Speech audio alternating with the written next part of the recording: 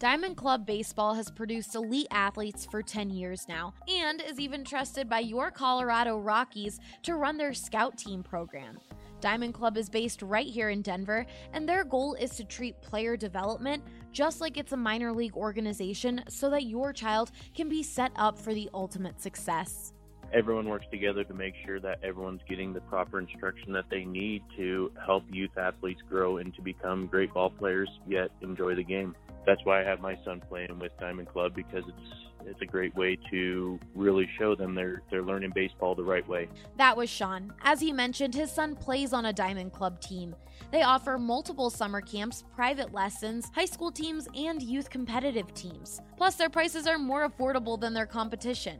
Diamond Club has very fair price. When you kind of pay and know that all fees for the tournaments, fields, uniforms, and instruction are taken care of, as well as getting access to some of the things that other programs don't offer, like entire team instruction and fitness programs, the whole package to really make sure that a ball player ends up a well-rounded youth athlete.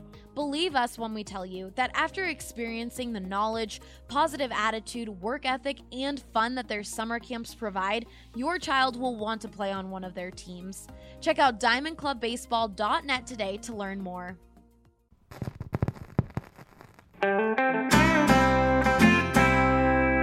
Broncos country is sitting in the south stands, drinking the Coors from Mile High. The best part of the weekend, hugging a perfect stranger as they become a friend, having a good time when the orange and blue WIN, tuning in every day with the good folks down at BSN.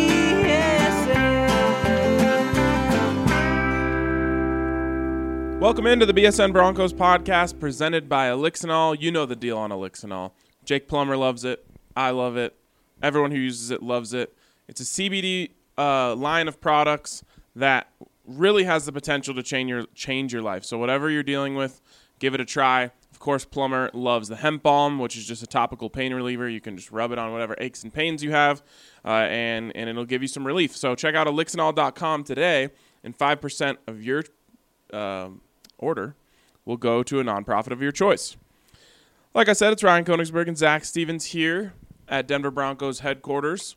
And for the second time this year, Zach and I were able to take in an entire Denver Broncos practice yesterday. And I felt it was very intense. A very intense practice, and I think the intensity was mostly brought by the defensive side of the ball, but there's a lot to take away, Zach, so where do you want to start? Ryan, why did the Broncos hire Vic Fangio? Because he has really good metaphors. That, yes. And I guess the defense. To keep the defense elite, that's what he's here for, is to make the defense great. And Ryan, we got our first look at that yesterday. The first week of OTAs, we saw some back and forth between the offense and the defense. I wouldn't necessarily say one side drastically beat the other. Yesterday, it was a total smackdown. The defense was dominant on every single level in the pass game, in the run game. And Ryan, it started up front. Von Miller looked like Von Miller. Bradley Chubb looked like Bradley Chubb that was a fifth overall pick last year that had a fantastic rookie season and then took a huge step into year two. Now, I know these guys aren't wearing pads, but Ryan, we got to go off what we're seeing. And what we saw, and Derek Wolfe was also great in the middle. Shelby Harris mixing things up. What we saw was a front seven of terror. Yeah, it was a mixture of pressures from all over the field that really made things not too fun for the offense. And you mentioned some of the names. Bradley Chubb, and to me, was the most impressive player on the field yesterday. He was a beast. At one point, I witnessed a coach go to another coach and say, "Did you see how fast he closed down that running lane?" Because a speedy back tried to bounce it outside on him, and he cut him down with ease. And the defense blew up on the sideline. They were hooting and hollering. Oh, they were going crazy. Well, they were like, get him, get him, get him.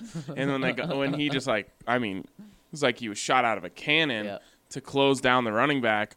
Everyone went nuts. So that and then really quick after practice, I went and looked at Bradley Chubb's stats. He's 269 pounds. I could not, from what I saw him do on that closing speed to a speedy back, I couldn't wrap my mind around that he was that big. I just assumed he was in the 240s, even though I know he's not. Yeah, he's a freak. I don't like to overreact too much to one OTA practice, but one media member in town was saying that after watching that practice that they could see him having 20 sacks this year. So I'm not going that far. They're saying he's better than Von Miller.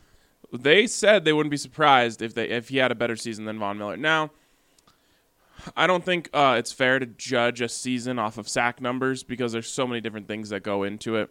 In the end, Von Miller is better than Bradley Chubb. But Bradley Chubb almost had more sacks than Von Miller last year. Mm-hmm. It is not inconceivable for him to surpass him this year.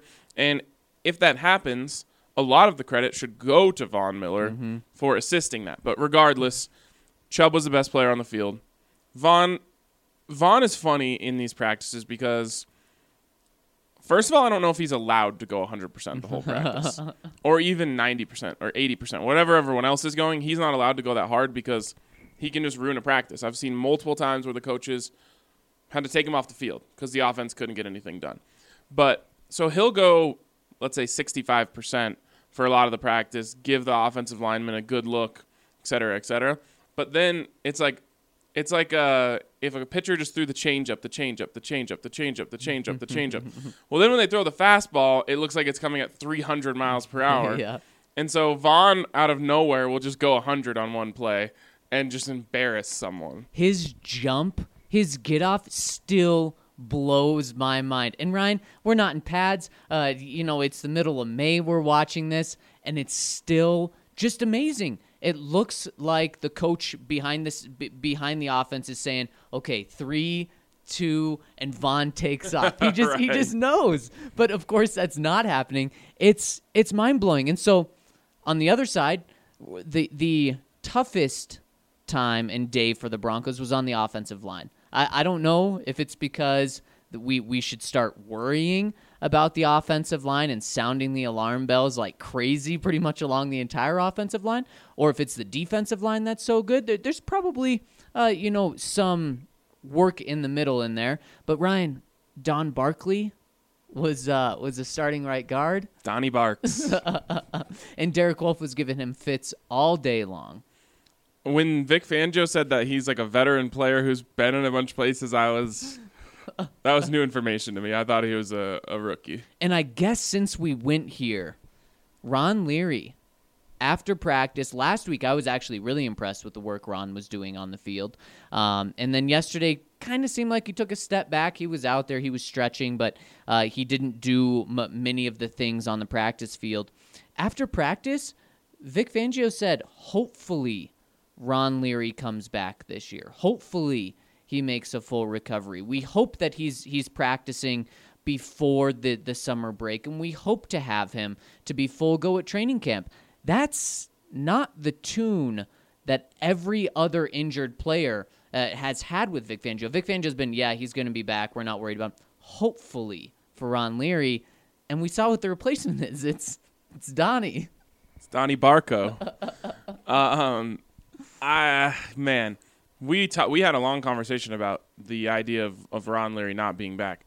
That was with Sam Jones or Elijah Wilkinson stepping in at right guard. Right. The fact that Donnie B got a look there yesterday is highly, highly concerning to me.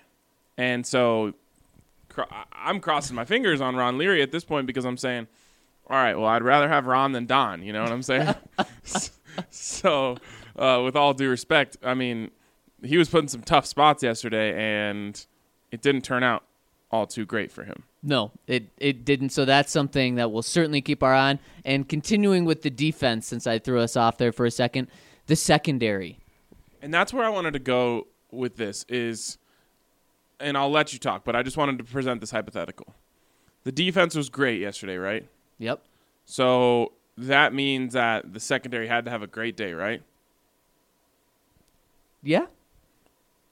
Where were the two corners who were actually on the team last year that are in this rotation right now? They're not in Colorado. Well, I guess you're right. I was talking about Gadam. Oh, okay. And Chris. That were on the team. Yeah. Not there, right? Right. So what does I that guess mean? Really quick, Adam was at practice but not practicing. So what does that mean? It means that Bryce Callahan, Devontae Bosby, which I'm sticking to even though someone tried to convince me it's Busby, and who else was out there? As cornerbacks? Mm-hmm. That was your group. Those are your starting corners. Yep. So if the defense was dominant, that means that those guys had some pretty good days. Now put Isaac to the side really quick, Ryan. Who would be behind those guys? Elijah Holder? Yep. We could go with Horace Richardson? I mean, that's what. And I mean, not to overlook Devontae Bosby. Ryan, this guy was playing in the AAF this year because he couldn't get a chance in the NFL. He's been playing football for 11 months, and he's out there as your starting corner. And that's when I really saw Vic Fangio's defense can be great and not need great cornerbacks. Correct. And that's kind of the point I was getting at earlier. One, those guys had to have good days. Two, they were it almost felt like they were masked, you know? Mm-hmm. Like you can kind of hide a corner in the system. Mm-hmm. And that is such a stark difference from what we've seen over the last few years here. I mean, do you remember the game when Aqib Talib got ejected in Oakland? Mm-hmm. Brendan Langley was thrown out there as a rookie who doesn't like going backwards. And they were hosed. It was game over. Yep. We might as well. The second Aqib Talib and Michael Crabtree did the most entertaining thing of the day, which I thank them for that. Even though like my heart was racing, I thought someone might get seriously injured. Once that was over, we should have just said, okay, well, the Broncos lose. Yep. Because you can't hide a corner in that system. That corner has to go one-on-one, and Brendan Langley's out there, hating going backwards, matched up against Amari Cooper. Yeah. It was game over. Mm-hmm. This system, which in hindsight just seems so silly. Yeah. Like, what? You don't have a backup plan? Can you not go to zone? What are you doing? Right. You just replaced Aqib Talib with Brendan Langley, and the whole defense stays the same. Yep. Not advisable. But now, it's like, how many times did you see Devontae Bosby matched up one-on-one getting exposed? Yeah. 0 times. It was not happening. And after practice, Cortland Sutton said one of the things about this defense that makes it so tough to go against is Vic Fangio disguises the coverage extremely well. Before the play, the quarterback can't tell. During the play, the quarterback still can't tell what's going on. And that allows you to have number 41, Devontae Bosby, out there. It allows you to seamlessly move Bryce Callahan outside. It allows you to move Kareem Jackson in the slot when you need that third cornerback. And it doesn't really matter, Ryan. You and I weren't saying during practice, oh gosh, check out this matchup. You got Bosby on Cortland Sutton in the red zone. And that happened. And what happened? Devontae Bosby was smothering him because, I would imagine, in large part because the defense was set up for success, and Joe Flacco had to throw it over Cortland Sutton's head. Man, and a lot of I tweeted that I thought Bosby had a great day. A lot of people were like, well, why did Vic call him out after practice? And that's a great question. I think it's one of those things where Vic has coached him before, and so he knows what he needs, and what he needs is a little bit of push. Also, you have to understand, a coach is going to have a very different look of things. Zach and I are going to see positives. Right. And of course, if someone gets burned or, there's a broken coverage or whatever it is, we're going to point that out too. But we are going to see, one, where the ball is. So if he's making good plays on the ball, that's one thing. And two, when something good happens, it's going to be easier for us to find. For a coach, there's a very good chance that he just takes a play and just looks directly at the Boz. And maybe because he mentioned he thought he looked tired out there on some plays. So maybe he didn't go 100%, but the ball went away from him. Right. And we're not going to see that. Like, we're on the sidelines. Or maybe he lined up 9 yards off the line of scrimmage when he should be 7. Right, exactly. Certain things like that. And especially when we're on the sidelines. Like, when we're up in the press box during a game, I can see everything. And I can single out certain matchups and watch them. When we're on the sideline, we're trying to, see over, like, Alexander Johnson, who's standing in front of us at, like, 6'4". And, then there's Justin Hollins, and you're just trying to see what happens on the ball. So it's a very different thing. But I will say, in the end, what you're doing in coverage on the ball is more important than whether you lined up 9 or 7, off the line. To me, the fact that it's not as if he's rotating in with the ones.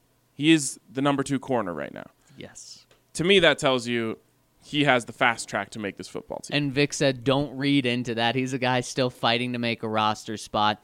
That'd be pretty significant if he, now 2 weeks in that we've seen this. This isn't Donnie just rotating in here and there one practice. This is 2 straight weeks of seeing that. It would be a significant if he didn't make the team, unless, the Broncos get Chris back and then they sign 3 more corners or something. And Vic is different. How many times did when Vance Joseph called out a player publicly, that was an anomaly, right? We're like, oh my gosh, headline, right? Vic, he's going to do it left and right. Not only has he done it to Devontae Bosby, who Vic says is, fighting for a roster spot. He's done it to more times than not. Von Miller. He's called Von out. So this is just something that we need to get used to. The mafia background in Vic, as Bryce Callahan said, or Kareem Jackson said, is he's just going to be straightforward, and not just behind closed doors, but with us. It's a very good point, and Von's probably gotten it more than anyone. So it's a standard that Vic is setting, that no one is safe. No one is, yeah, exactly. No one is protected more than the other guys. And you know what? I talked to a player this last weekend about Vic Fangio, and he said, I love how everyone stands on the same ground. He doesn't play favorites. And he kept repeating that to me. He doesn't play favorites. He doesn't play favorites. He doesn't play favorites. That's what we love. And if you're one of the guys who was the favorites, you might not love that as much. Mm-hmm. But if you're, a second string guy or a guy who is fighting to make it into the starting lineup, it makes you feel like you have a chance to crack the starting lineup if there's no favorites being played. And part of it, maybe Vic Fangio is just always that way. Part of it is that he doesn't really have any loyalty to anyone except really the rookies right now, right? And I guess Devontae Bosby. But as it stands, everyone is on the same ground. And players do appreciate it. And what is it? The 99% that isn't usually played favorite by the coach? Well, all of those people are going to appreciate it. Right. If Von Miller feels a little bit slighted because he got called out or something, you can deal with that. Right. Exactly. I agree with you 100%. So, Ryan, the defense was great. It means the quarterbacks must have been awful, right? Not necessarily. They were under a lot of pressure. So I guess if you're going to point to someone whose fault it was, you would point to the offensive line. Exactly. Did we see, because they were under pressure, did we see tons of terrible throws and a lot of interceptions and them holding their hands and just looking so frustrated and confused and miserable? No, we didn't. What we saw was a lot of sacks. And do you like seeing that? No, of course not. Do you like seeing a sack more than a terrible errant throw and just getting the ball out? No, because if you're going to practice like that, you're going to play like that. And would you rather have a 2nd and 14, or would you rather have the other team have the ball at your own 40 because you just threw an interception? Of course, the sack is what you want. And again, you hit it on the head. The offensive line wasn't very good. The quarterbacks, to me, they were fine. They were fine. Now, Joe Flacco wasn't lighting it up like he was last week, where I don't know if a ball hit the ground last week. He was making all the right decisions. This time it was nearly like every other play, almost a sack, and I really liked the way that both of them, but specifically Drew, moved around in the pocket when there was pressure. Neither of them were really scrambling and taking off, but they were moving sideline to sideline with their feet while keeping their eyes downfield, their shoulders downfield. That was so impressive to me. Of course, you expect Flacco to be able to do that, but from Drew, and Ryan, I guess this is when we should talk about Drew Lock. I thought he was great, and I was so encouraged from what I saw from him progressing just from week 1 to week 2. Now, maybe it's an anomaly, and we're going to find out next week that he's more similar to the week 1 Drew than the week 2. But boy, if this trend continues, maybe we need to jump back on that train, Ryan. First of all, on Joe Flacco and the offensive line, I already just want to say this because I know that like a bunch of people are listening to this saying, oh my God, the offensive line's in shambles again. They have no chance. Joe can't stand back. They're like, it's week 2 of OTAs. The defense is always ahead of the offense this time of year. They definitely went into the day with an idea of let's make things really hard on the offense. And a team can do that in training camp. Remember, there's no risk here.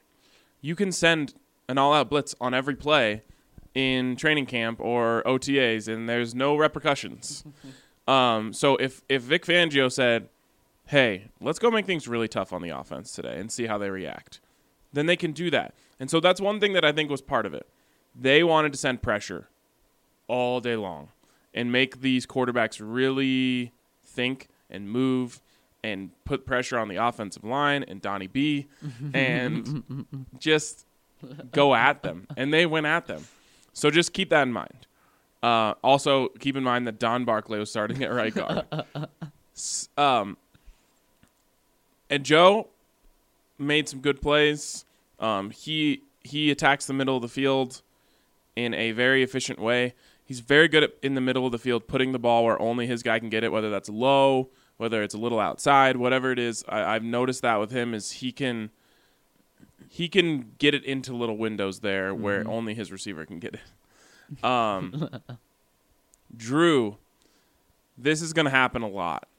And I think I might have said this last week, and I'm going to say it this week. Every time we see a practice, I bet you Drew Lock makes the most impressive throw of the day. Oh, yeah. Because he just has so much to work with. He's out there, and same thing goes for him as the defense. He can take risks out here. I bet you if you throw him into a game week 1, he's going to be a little hesitant to do the side step, sidearm, zip to the right side. It's also natural for him, so maybe he does it. But that's the throw that I want to talk about because I think it's, everyone wants to talk about the end of the practice throw to Noah Fant. But you and I saw this throw, and I think we noticed it more than anyone else. Yeah. Drew Lock's in the pocket. Pressure comes from his right side, so it's coming right at him. He steps left twice, 2 short little stutter steps, I guess you would say, to the left to get into an opening. And then as he's doing that, a crossing route is coming across his face. So he's going away from that route against the grain, and also a little lane opens up where the pressure came through on the line. Because obviously, I think maybe it was Barclay, maybe it was someone else, but the right guard got knocked back. We'll just say Donnie. So now there's a window here, right? Yep. He steps left twice and sidearms it to get it through that window. And it's not as if it was a perfect pass right into the hands, I think, of Noah Fant. Or is Brian Parker still around? Someone like that. But to the tight end who's coming across. And it was just so easy and natural for him. It was just like a bang, step, toss. And we both looked at each other and were like, whoa. And you're like, that's my play. That's the throw of the day right there. He is so equipped with the physical stuff and the instincts and all of those things that you want. He does have a long way to go to understanding the defenses. The defenses confused the heck out of him yesterday. He was, stuck back there with nothing to do, even in 7-on-7s a couple times, and people will probably freak out over hearing that. It happened to Joe, too. It happens to everyone. a lot of times the coach will tell you to just throw it. I actually think these coaches don't say that because Joe tucked it a couple times too. Yep. Didn't really tuck it. The whistle blows or whatever. But he has a lot to learn in terms of diagnosing defenses. He's probably, shooting hoops with a medicine ball going up against this defense. Mm-hmm. I'm sure he would love to go up against a defense that just plays press man right now. Mm-hmm. But when it comes to the instincts, the physical tools, the ability to get balls into tight windows, he has it in spades. And I was just so impressed with his pocket presence and composure and poise yesterday. And the footwork. I mean, the way, instead of just taking off like he did last week, he was manipulating the pocket, moving around, bouncing up, bouncing back, left, right, while keeping his eyes downfield. That is huge. That is something that, Paxton never did. When it was, oh no, there's pressure, it was tuck and go. Saw that a little bit last week with Drew. Don't know if I saw it once this week with Drew. And man, I the strides he took, maybe it's just one practice. And I'm sure there's going to be some setbacks. It's not going to be all forward going from here. But I was really, really impressed with that, especially when there was so much pressure in his face all day.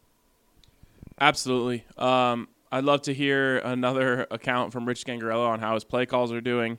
But everything else is moving forward. And the Broncos really have him in a great situation because even Paxton Lynch, and I don't believe in ruining players, I've already said that, but even Paxton Lynch, the pressure was on him from the first practice to win the starting job. I mean, remember, Mark Sanchez was just the first step in the process, which at the time everyone interpreted as, okay, he's just going to be a backup. But then you bring in Paxton Lynch, and the whole Broncos world is looking at Paxton Lynch like, save us, because otherwise Mark Sanchez is our starter. At this time, Trevor Siemian was an afterthought. Yep. And if you remember correctly, when it was OTAs. Back in this day, all the OTAs were open. Right. So by today, we had already seen 4 practices. And by the end of this week, we had already seen 6 practices. When we were saying, obviously it wasn't you and I on the podcast way back then, but people who were at the practices were saying, Trevor Siemian's the best quarterback out there. Yep. And the contrarian media was going nuts. Like, oh my God, why are they pushing this narrative? This third string guy, everyone loves him. This is classic. And I'm like, no. That's not what I'm saying. Like, I'm saying he's the best quarterback of these 3. Yep. Of course, it wasn't just me. There was a lot of people out there who could see it. Mm-hmm. Of course, by the end of OTAs, Gary Kubiak said it's going to be a competition between Mark Sanchez and Trevor Siemian. So there was all this pressure on Paxton from day one. There's always going to be pressure on a quarterback who's drafted. That's inevitable. But I like the fact that Drew Lock isn't having to take shortcuts. Because I think if he was being counted on to be the starter right now, there would have to be some shortcuts. It's like when you take a summer class in college. You don't get a whole semester to learn the class. So they're saying, hey, we got to pack 3 weeks into every week. And you guys are going to have to learn quickly, and you're going to have to soak it up fast. And you're going to have to do a little bit of work outside of class too, right, just to make sure that you're getting this, because the final is the same as it is for the semester class. So some people really like that. It's going down a different road. I hated it. For Drew, it's not. He doesn't have to take the summer class. In fact, he gets the whole full year class. Yep. They don't have to pack 3 weeks into 1 week. They can pack 1 week into 2 weeks and take it slow with him. And I know there's probably a little hope in Broncos country that he goes and Russell Wilson's the thing. And that'd be great too. But I like the fact that there's no shortcuts having to be taken. If he doesn't get something, they can go back to it and do it again and do it again and do it again until he gets it and then move on to the next thing. There's no forced lesson plan here where they're saying, sorry, Drew, I know that you don't understand whatever it is on that 7-step drop, but the class is moving on to the next thing right now, and we don't have time to just stay back with you to make sure you get it. No, they do. And even in a scenario where Rich Scangarello needs to move on with the rest of the offense, T.C. McCartney can work on the side with Drew Lock over and over and over and over and over again until he gets it. So It's a really great situation for him to be in, and I think you're going to see his development be more linear. I know you said there's going to be some setbacks, and of course he's going to have a day where he throws 4 picks or something like that. But watch your mouth. I think you'll see a more linear progression with him because there's no need to force anything. There's no need to rush any part of his development. And whatever they're doing, keep doing it because the progress from week 1 to week 2 was incredible. And Ryan, why they're able to do that is because they have Joe Flacco, and maybe the moment of the day, the eye-opening part of the day was right at the end of practice, near the end, I should say, when Joe Flacco did something that we haven't seen in Denver ever since we've been covering. Right, and I tweeted this, and I said, I've never seen that. I haven't ever seen that around here. And people were like, John Elway did it all the time. I'm like, buddy, I wasn't covering the team when John Elway was the quarterback. In fact, I was 6 years old. So even if that happened in a game, I don't remember it. Anyways, what happened was and I'm bummed that Drew Lock didn't get to run these plays, but they ran the play action, deep drop, let it fly 2 times in a row for Joe Flacco. The first time, he uncorked one, overthrew the receiver. I forget who it was, but it was Cortland, right? Or was that the second? No, It was Cortland on the first one. He overthrew Cortland by, 3 or 4 yards, barely overthrew him. This was 60 yards down the field, and when we were looking at each other like, whoa, that was a bomb. Yep. Next play, they do the exact same thing. This time, the target is Aaron Burbridge. Congrats to him for getting his first mention on this podcast. And Flacco, he had to wait a little longer because there was pressure in his face. So he had to step outside of the pressure, which meant the route was further downfield. He uncorks one and overthrows Aaron Burbridge, who was standing 70 yards beyond where the ball came out of. Mm-hmm. That was wild. It was wild. Ryan, Joe Flacco is overthrowing deep bombs. I mean, the arm strength is real. We saw it last week with, getting the zip on passes and fitting it in the tight windows. They were focused on short stuff. At the end of practice, that was amazing. Now, people are saying, it was incomplete. Yes, it was incomplete. Is it perfect? No, of course not. But this opens a whole nother part of the game that we haven't seen. I mean, when was the last time we saw a deep threat quarterback?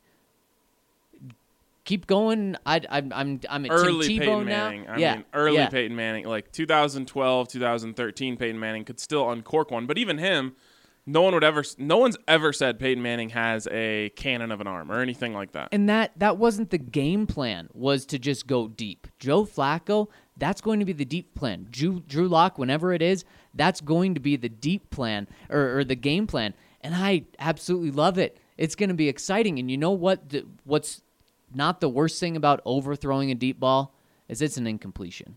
When you're going 70 yards downfield, there's no high safety that lines up 50 yards behind the line of scrimmage at the start of the play, so he's there for that. Underthrowing, you're in trouble. I mean, Joe Flacco or Raheem Moore knows about that, trying to pick off an underthrown ball by Joe Flacco. Joe doesn't do that. So if you're going to have it incomplete, that's great. Yeah, and I don't want to overstate this. It was just a cool thing to see. The ball was just soaring. And like I said, it was just something I was like, I haven't seen that before. That was crazy. But you do see the fact, I guess you just have to picture this play in your head because I can picture it perfectly. And you can choose whatever, noodle-armed quarterback you want to put behind center, but I'm thinking of Case Keenum. He drops back, and Case Keenum actually was very efficient throwing the deep ball last year, especially to the middle of the field. Maybe efficient's the wrong word. He made some plays. But you have to think of when there's pressure in his face. Now the timing of the route is thrown off, right? Because if you just hit your back foot and uncork one like you did to Emmanuel Sanders on that wide open one in Arizona, well, every NFL quarterback should make that throw. Right. But imagine now that the pass rusher has gotten into his face once he hit the back. So he had to step up or step out of the pressure. Now that receiver is way further down the field. And when you're picturing this in your head, you normally imagine let's say it's 3rd and 15 or whatever, he has to throw it. He throws it up there, and it just ends up being a jump ball, and maybe you get a pass interference or whatever. But you usually don't see the quarterback hit the guy in stride on that. No. That's what was most impressive to me is Joe had to wait, and that's why that guy ended up being 70 yards down the field, because you don't draw up a play where you throw it to a guy who's 70 yards down the field, unless maybe you have Patrick Mahomes. But the timing of the play was thrown off, and then he overthrew it. That's when I was just like, whoa, he can throw this. Now, I want to see Drew Lock do it too. The funny thing about Drew Lock is I was watching that Draft Academy or whatever. His pro day was at the indoor facility for Missouri. The indoor facility for Missouri only goes 70 yards, which I've never understood why anyone does that. CSU did the same thing. I'm like, why are you making a fake football field? Yeah, it doesn't make sense. Anyways, his quarterback coach, Jordan Palmer, is like, this is annoying because I can't let him air. There's no way for me to show off how big his arm really is. Right. So they have Drew Lock scrambling into the very, very back of the end zone and then throwing it all the way across the entire field into the other end zone, which is 70 yards. But it's just, I wanted to see Drew do it because that's the closest I've seen to ever seeing him completely let it go as far as he can. Hopefully we get to see it soon. But to see Joe Flacco do that, it was like, okay, this guy's arm is very clearly on a different plane than any of the guys we've seen around here recently. All right, why don't we take a quick break here, and when we come back, I'm sure there are plenty of questions from the listeners from yesterday. The Colorado Golf Association is dedicated to preserving, improving, and serving the game of golf here in Colorado, and right now they're conducting their annual Dream Golf Vacation Raffle. Ed Mate, Executive Director of the Colorado Golf Association, gave us some more info on what exactly you can win if you enter. We had 6 grand prizes this year and 40-plus other prizes. So the big ticket items, so to speak, or the grand prizes are a trip to the BMW Championship, including VIP access, thanks to our partnership with BMW. We have a trip to Streamsong. We have a trip to Bandon Dunes. We have a trip to Sand Valley. And then we have what I think might be the coolest, a chance to take a 7 Series BMW down to Telluride to play in a CGA-only event. The raffle tickets will go on sale on our website, coloradogolf.org. Tickets are $40, and all the proceeds from the raffle are going to support youth development in the state of Colorado. So you're making a great donation to a great cause, but you're also having a chance to really have a fantastic dream golf vacation. For a chance to win, be sure to go to coloradogolfassociation.org. Second segment here on the BSN Broncos podcast presented by Lixinol. It's RK and Zach as always. And we, as always, have many questions to get to. So let's start first here with True Champ Fan 24, and I wonder if you can guess what he wants to talk about. He says, I'm coming in hot before even listening to yesterday's pod. I was reading an article someone had posted about Champ's Ring of Fame news. Boys, let me tell you what. The disrespect from the comment section was real and really uneducated. Now, I may be a bit Champ biased. Username, daughter's initials, my entire office. But reading some of the comments like Champ was only good at getting burnt by Torrey Smith or that he was only a good cover corner who shied away from contact. Maybe it's some people our age, but I don't understand how people grew up watching the Broncos and look at Champ freaking Bailey and see a meh player. Am I missing something? Am I blinded by my love of Champ? Or are some people really just that dumb? Much love, and keep up the good work. Even you, Elway. It was a good week. Don't worry, Champ. True Champ Fan 24. You can calm down. You're in a safe space right now. You're with safe company. Champ was the GOAT. Champ was fantastic. He deserved to be a first ballot Hall of Famer. He deserved to be a Ring of Famer the first year that he was eligible. He deserves to be, well, it's hard to say this, but he is the first Broncos player to go in the Ring of Fame and the Hall of Fame in the same year, and he certainly deserves that. He was amazing. He was amazing. So, yeah, I don't know what those comments are about. You didn't have to say anything other than first ballot Hall of Famer. First ballot Hall of Famer. Yep. First ballot Hall of Famer. Yep. First ballot Hall of Famer. That's all you have to say. Like, do you know how hard it is to be a first ballot Hall of Famer coming out of Denver? No. Nearly impossible. Because no one gets any respect around here. So, that's all you have to say. I mean, my advice to you, don't read the damn comment section. It sounds like I can just tell based off of what you're saying. It was on Facebook. Yep. That is the biggest group of idiots on the internet. What? Read this comment section, because the next one coming in from Lone Star Bronco says... Hold on, really quick. The fact that anyone would say he shied away from contact is the most ridiculous thing I've ever heard. He was fantastic. That's like why he was the first ballot Hall of Famer. It's because not only was he the best cover corner of his generation, but he also was the best tackling corner of his generation. Yep. And Lone Star Bronco, just playing along the same tune, says champ in the Hall and Ring of Fame in the same year. The only thing better would be if I could make it to Canton for the induction, but I cannot, sadly. Gonna try and make it for PFM next year. Ryan is trying so hard to make it to Arizona, all the while I'm trying to get retired in Denver, LOL. All in for the BSN Forum. Regarding the aforementioned honeymoon, we will be stopping in Mexico, Jamaica, the Cayman Islands, so more food talk to come. Got some Mexican food and then some Caribbean food. Delicious. That sounds pretty good. I don't think there's going to be any champ hate in this comment section. There's never going to be dumb comments. Like, once in a while we get a comment where we're like, whoa, calm down. But rarely do you see someone coming in here with some blasphemous BS. All right, from Broncos 710. Hey, RK and Zach, hope you are having a good week so far. I am. Zach was until you misspelled his name. The Broncos handing Chris Harris Jr. all that cash and letting him walk would make 0 sense. Nothing against Chris, but he just doesn't have the leverage. Give him 3 years and let him retire here. He goes on. With most of the running back hype surrounding Phillip Lindsay, what are your guys' predictions for Royce Freeman this next year? We all know that our feature back is Lindsay, no doubt. But does Royce get some more touches in the new offense? With that being said, do we think Deshaun Hamilton fills a bigger role? More than excited for this season. Go Donkeys. We can forget about food. Do you guys have any personal... Oh, we can't forget about food, I think is what he meant to say. Do you guys have any personal hidden gem restaurants here in the Mile High? I do. I don't know how much of a hidden gem it is, but it's called My Brother's Bar. And, Ryan, it's not too far from where you are. Best burger I've ever had in my life. It doesn't say its name anywhere on it. It's closed, I think, on Sundays. They close for 2 weeks in the middle of winter. It's been around forever. That's my hidden gem. It's amazing. But watch out, because there's also a place called like Brothers Bar and maybe like Bar's Brother. And so there's so many that people get confused with.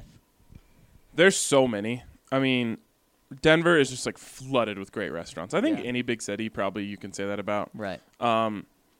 My hidden gem. This is the most hidden gem I have. This is a deep cut. You sure you want to expose it? Yeah.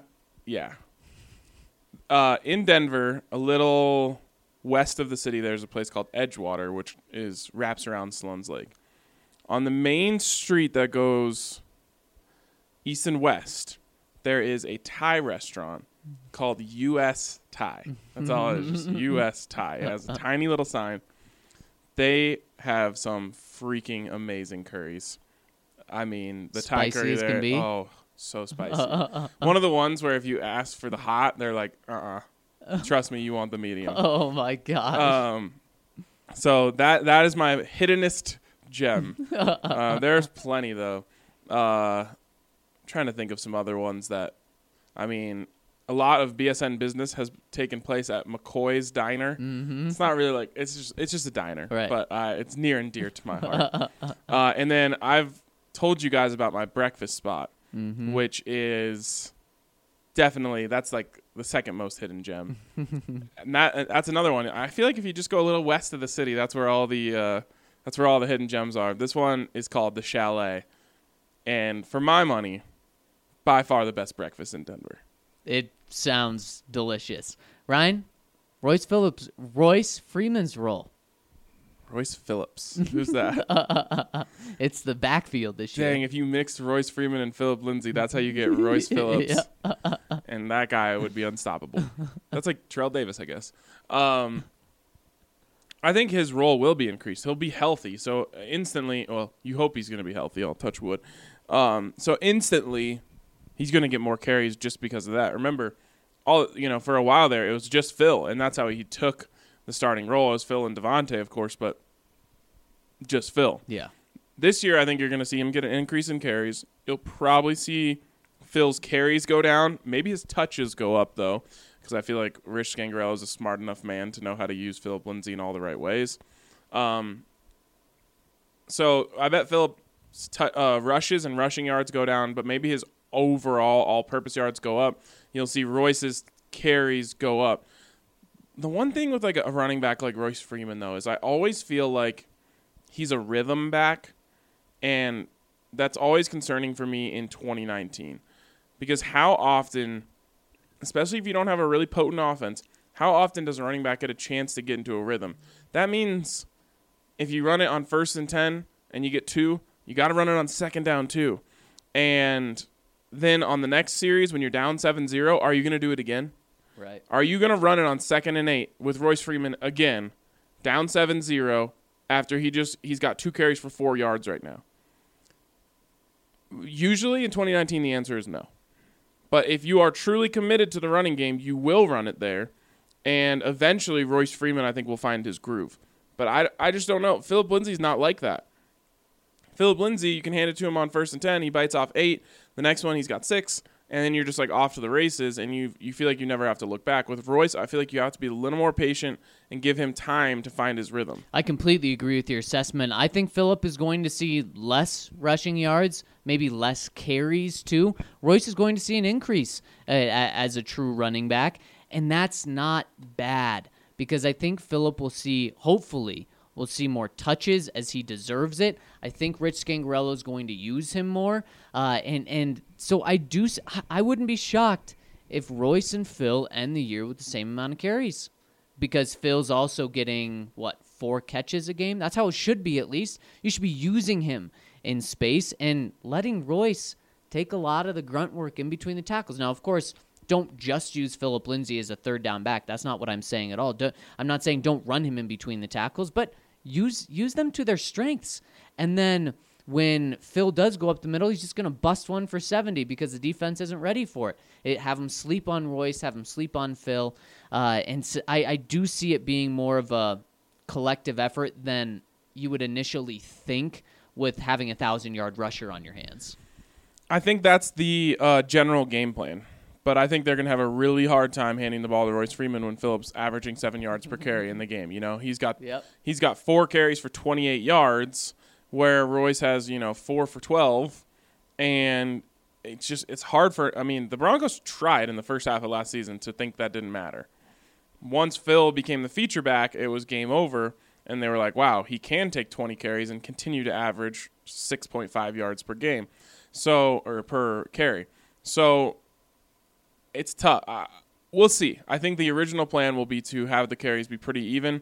I just think once you're in the heart of a game and one guy is averaging 7 yards a carry, it's hard not to keep giving him the ball. Exactly. Next one coming in from Golf Guy. Ryan, this is your guy. He says, what's the one game this season that you are most looking forward to watching and why? Sorry for the long post. Winky face, LOL. Week 1 against the Raiders because it's so far away and I just want it to be here. Can I say the Cleveland Browns? Yes, absolutely. Yeah, Cleveland Browns. Maybe also Green Bay in Green Bay. Yep, the Fangio Bowl. Yep, home opener. It starts pretty good. It's so far away. Now that basketball and hockey are gone, I'm itching. Think about this though, training camp is less than 2 months away. Is it that much? June always goes by fast because we don't have to be anywhere. Yep. June actually goes by too fast. Yep. Because I'm like, all right, I've got 40 days. I need to get in 20 rounds of golf. How do I do this? I'm surprised it's not 40 for 40. I would love to go 40 for 40. I just don't have that kind of money. Next one from Samuel Bisu. He says, hey, guys, does Kareem Jackson play the free safety position or the strong safety position? Is he the kind of center fielder with instincts that Andre says the team was missing? We'll start on that. He's from what we've seen, he's been playing everywhere. I mean, I kind of mentioned it in the first segment. He's the slot corner. When you need a third cornerback, he's filling that role. He's the high safety. He's really been everywhere. I've seen Justin and him just switch. Think of it this way. He has the cover skills and the ball skills to be a corner, which translates very well to free safety. Yeah. And he has the hitting, as Phillip Lindsay learned, of a linebacker. Yep. Which translates really well to strong safety. So You can really play him anywhere. And there's going to be so much versatility in that back end. He says, here's another question so we can keep the podcast longer and traffic won't drive me crazy. Which position group do you think has the highest potential on offense? Offensive line, wide receiver, tight end, running back, or quarterback? Most potential. I'm going to eliminate offensive line right now. Yep, that's gone. Tight end probably has to go just because the top end talent isn't high enough. Yeah. Quarterback, are we talking? Is Drew Lock included here, or are we talking this year? Or are we talking for the future? Let's just say this year. Future week quarterback for me. Yeah, week 1. Probably wide receiver. I would go because if Emmanuel Sanders is healthy, you have a Pro Bowler. If Cortland Sutton takes a step forward, you have a potential Pro Bowler. Deshaun Hamilton, and there was a question about Deshaun that we missed. We just forgot to get to in one of the earlier ones. Deshaun Hamilton, I think, could potentially lead the team in third down catches. Tim Patrick, faster than people give him credit for. There's a lot to work with there, and we didn't even talk about Brendan Langley, who maybe, or Juwan Winfrey, who has all the tools. So to me, if we're living in a fantasy world here where everything pans out, wide receiver to me. I'm going running back because you have a 1,000-yard rusher on your team. Ryan, you mentioned it. If he's averaging 7 yards per carry and he's just dynamic. In terms of ceiling, I'll go with Phil. Samuel also adds, he says, keep up the great work. The articles on your website are excellent and are worth every penny of the subscription. Thank you. All right, next one here is from Micah Pexa. He says, I think I do see a logical reason for giving Chris a 1-year pay raise. I think the biggest obstacle between Chris and the Broncos is figuring out his true value. Chris wants $15 million and points to his high level of play and a hometown discount that he took last time. The Broncos point to his 30th birthday coming up and say he is worth more like 11 or so. So how do you figure out his true value? Let the open market decide. Elway has taken this approach before with Denver's free agents. Give Chris a good faith pay raise this year, say of $3 million. And then next year, tell him they have a 3-year deal at $11 million per for him. That's how much they have to spend, and that is what they think he's worth. Not going to budge. Then Chris can hit the open market and see how the rest of the NFL values him. If there's some team out there who's willing to give him 12, 13, or 15 million, good for Chris. He moves on and gets paid. And the Broncos work on replacing him. But if the market says the same thing the Broncos are saying, that a 30-year-old top-end corner is not worth more than around $11 million, then maybe the good faith pay raise this year brings him back to Denver for what the open market has proven to be fair market value. P.S. I'm heading to Hawaii soon. K-Pang, are you in Oahu? Anyone else? Find me on Facebook. We should get a little BSN Broncos Hawaii crew together to watch games and talk Broncos. I love it. You guys have to do that. Let us know how that comes together. And it's Micah Pexa if you're looking for him on Facebook. P-E-X-A. If you let Chris hit the open market, bye-bye. See ya. It was nice having you on our team. Thanks for everything you've done. The difference between Kareem Jackson and Chris Harris is significant. When Kareem Jackson was on the market, is he a good player? Yeah. Have I liked what I've seen from him so far? Yeah. How many Pro Bowls does he have, Ryan? How many All-Pros does he have? 0. None. 0. Chris, he hits it. If he has another good year this year, then we're talking 5 Pro Bowls. How many snubs for the Pro Bowls? 3. He's going to be on a whole different level. So that $11 million the Broncos offer is going to look silly. And there's no way. If they don't offer him, if they only give him a $3 million pay raise this year, which is crazy to say, he's going to be spurned and he's going to leave Denver. There's going to be no question about it. I like the thought. It's the closest thing I've seen to something that makes sense of why you would want to do this. Right. The problem is that someone who feels they're a corner away from a Super Bowl will pay Chris that much money happily. And that's just the way it is. His market value is that high because once you hit the open market, your value skyrockets. Exactly. Next one from Minnesota. Paul says, I like the Flacco Chronicles. My name suggestion for the Drew Lock, Joe Flacco saga is the Floga? The Flaga? Floga? It's a good try, but I think we're going to go with the Flacco Chronicles just because it sounds really important. Maybe help us out there with a name pronunciation if we're saying it wrong. All right, plenty more questions to get to, but first let's talk about House Lift Colorado.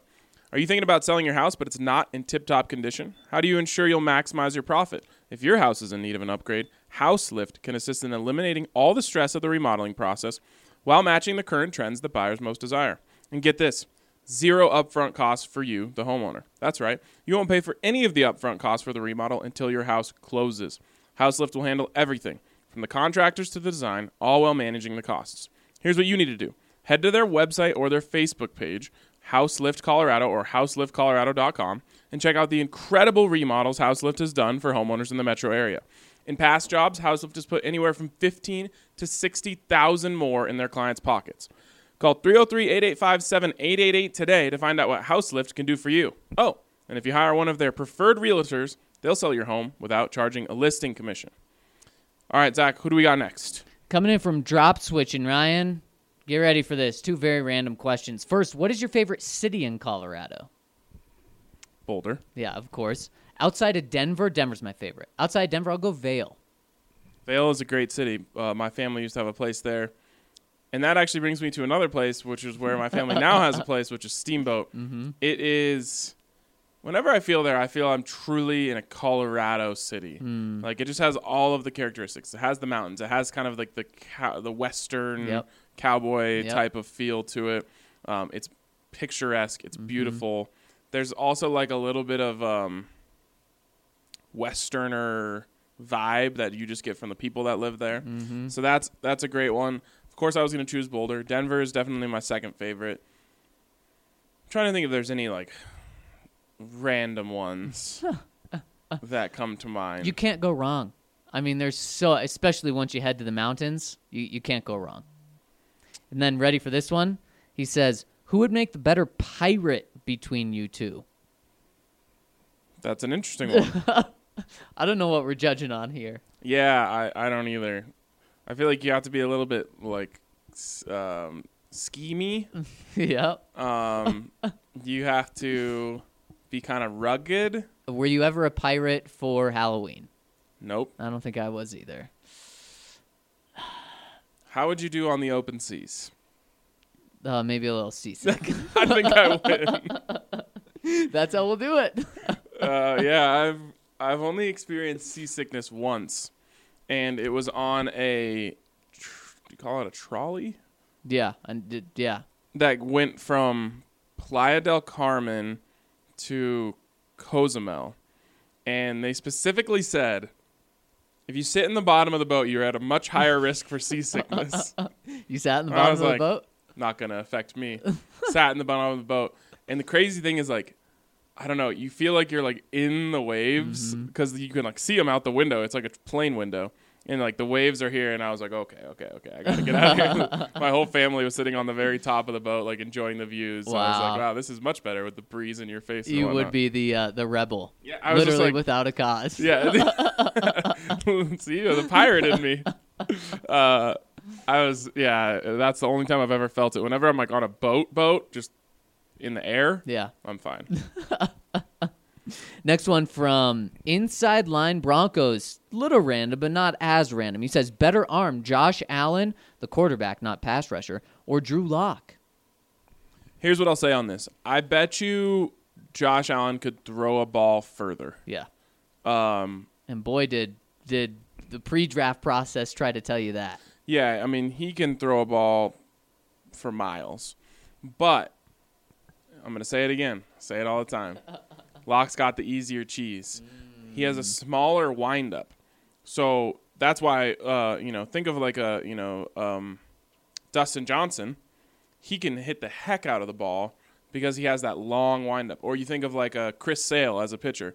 The taller you are, the longer everything gets. Right. And you can get more velocity, and more distance because you have more of a windup. Drew Lock doesn't have that big windup. Yeah. But that makes it easier for him to just zip one to the sideline or zip one in the middle. Yeah. So in the end, I'd rather have the easy cheese than the, able to throw a ball 90 yards. Better arm? Give me Drew Lock. You need a Hail Mary from your own 10-yard line? Probably give me Josh Allen. Exactly.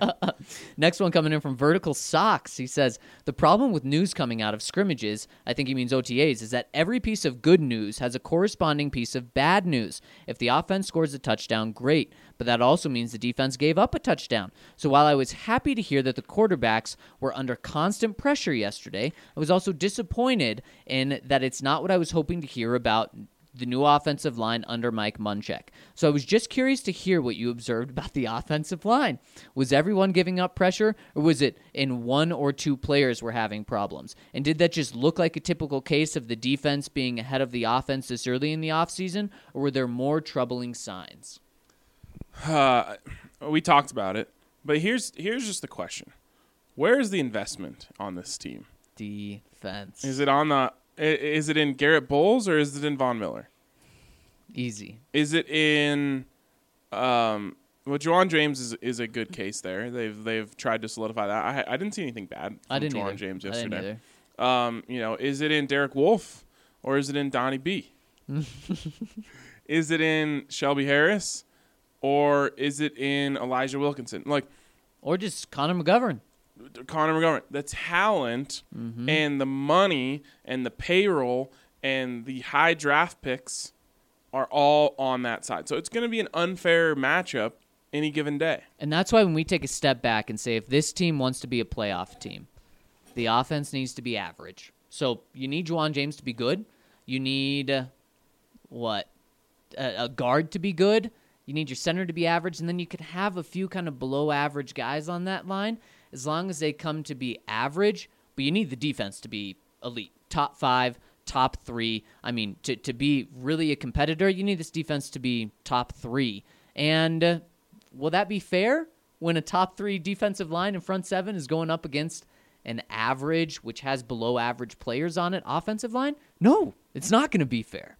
Also, what could Munchak have really done in 3 weeks?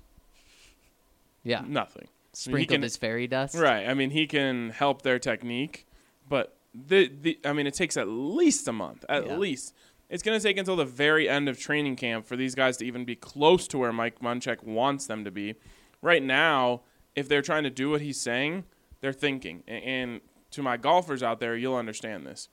If someone gives you a whole new setup on your swing, like you went in for a lesson and they're like, okay, I need you to move your shoulder back a little bit. I need you to move that front forward up a little bit. When you're in your backswing, I want you to make sure that you don't get above 3/4 because you're losing.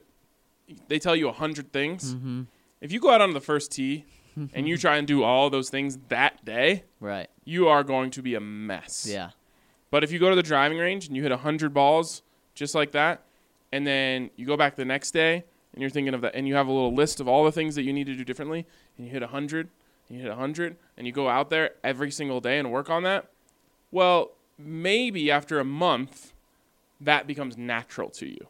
Right. But the first day, anyone who's ever had a golf lesson will tell you, the first day you're trying to tweak something, you feel so uncomfortable that when you get to the first tee, you're just going to go back to what you were doing because you feel like you're going to pull it 60 yards left or blast it right, whatever it is. That's where those guys are at right now. They've been told you're doing this wrong and you're doing that wrong and your technique needs to be better here. And that's great. It's going to take a while for that to be their natural reaction when they get hit in the face by Derek Wolfe's massive palm. Exactly. Next one from Greatest Show on Dirt. He says, hey guys, first time commenter. So here's the obligatory statement saying you guys do a great job with coverage. Thank you so much, Greatest Show on Dirt, and welcome.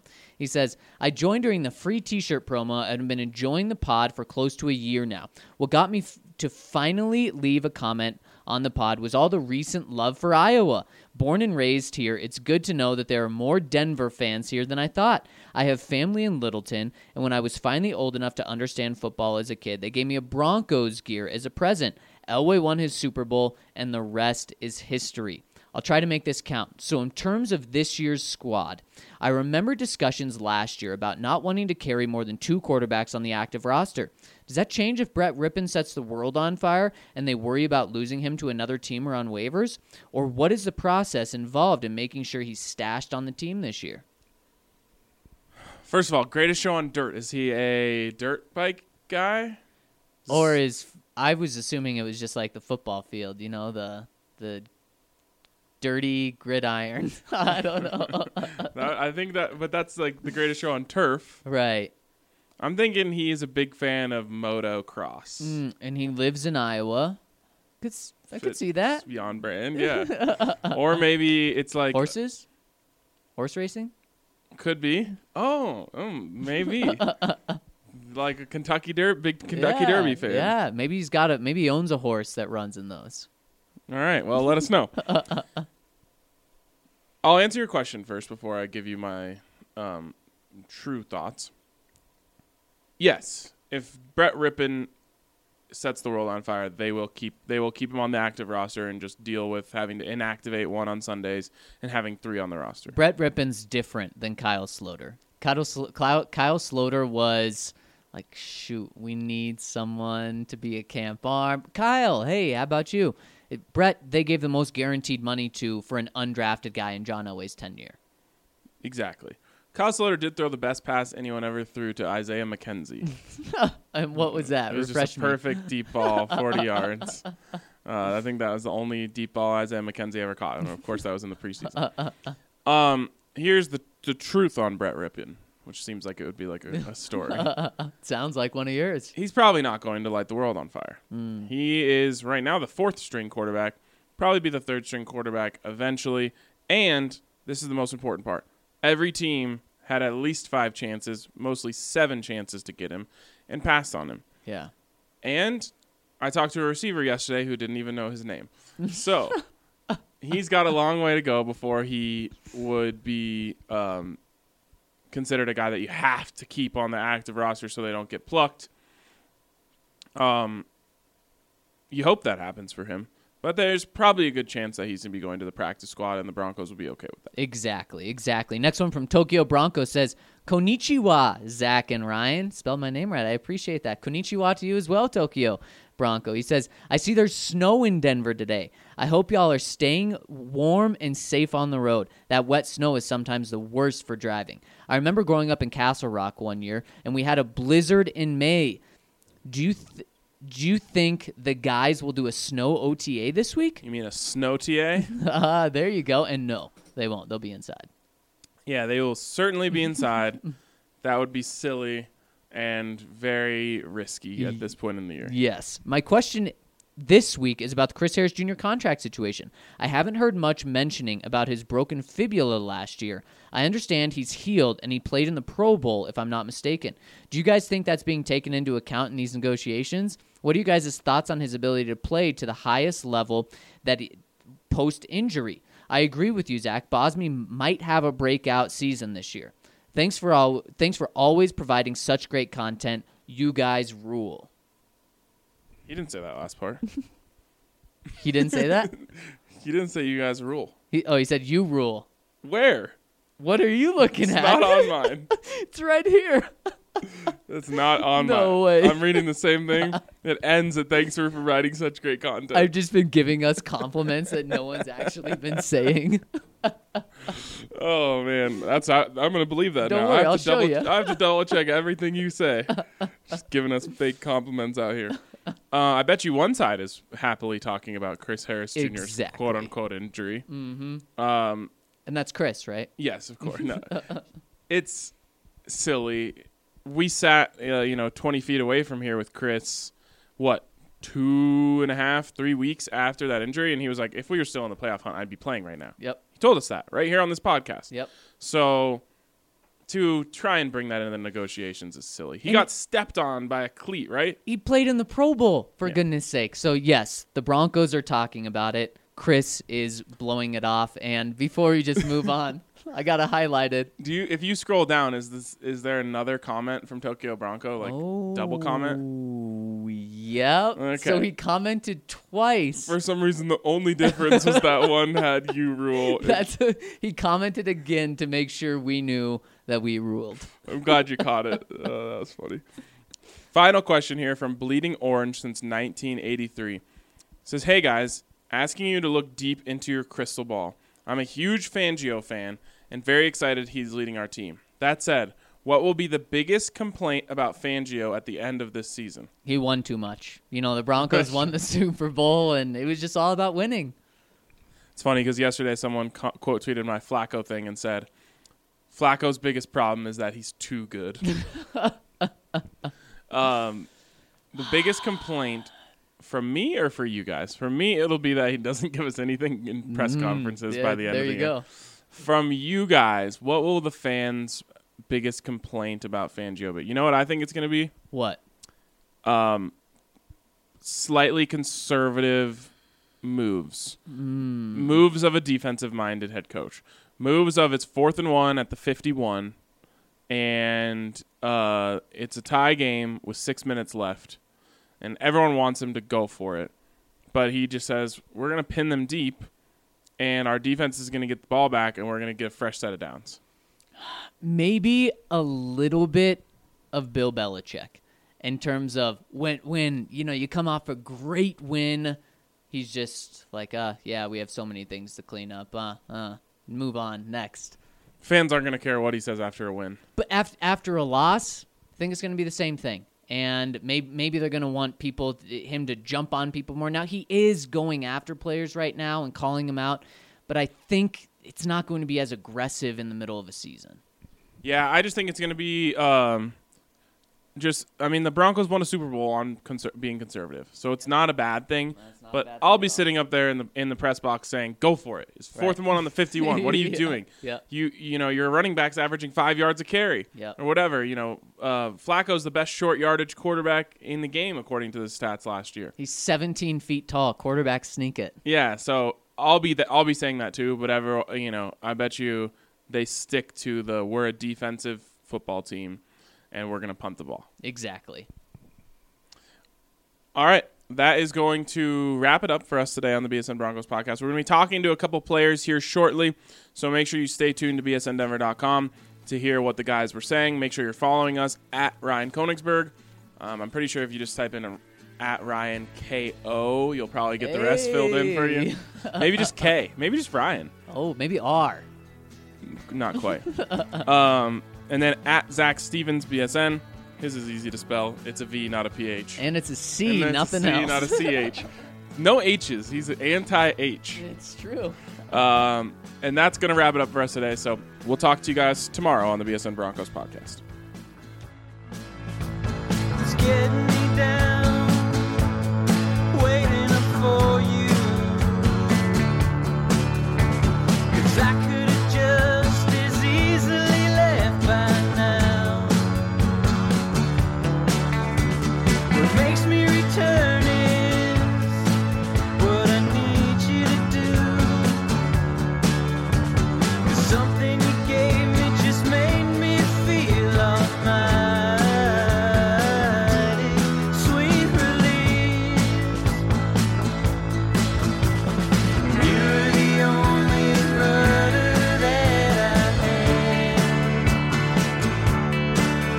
That embarrassing waste of hours we would spend. And you're always where you said you'd be my friend. When I was lonely on the weekend, lonely on the weekend.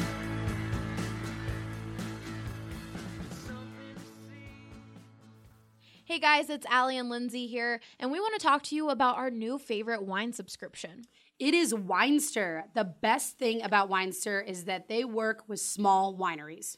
You know BSN loves supporting small local businesses, and Winester is just that, supporting real people making real wine. These guys will curate a hand-picked shipment for you from the best small wine producers in the U.S. So my favorite part about Winester is the fact that I don't really know much about wine, and when I go to a liquor store, I tend to gravitate towards the same wine I've always had instead of trying something new. But with Winester, they make the process so easy. That's exactly right, Allie. And from my perspective, you guys, I love wine and have tried so many different types of wine at different price points. And Winester is not only easy, but it is quite literally some of the best wine I've ever tasted, and it makes for an amazing gift. What's also ideal about Winester is that you can pick your shipments based on your schedule. That's right, Allie. So whether you're a casual drinker or you love hosting parties, you can get your shipment based on your lifestyle. So head to their website today, you guys. That's WINESTYR, Winester.com. We've got BSN25 promo code for you, and you can save $25 off your first order.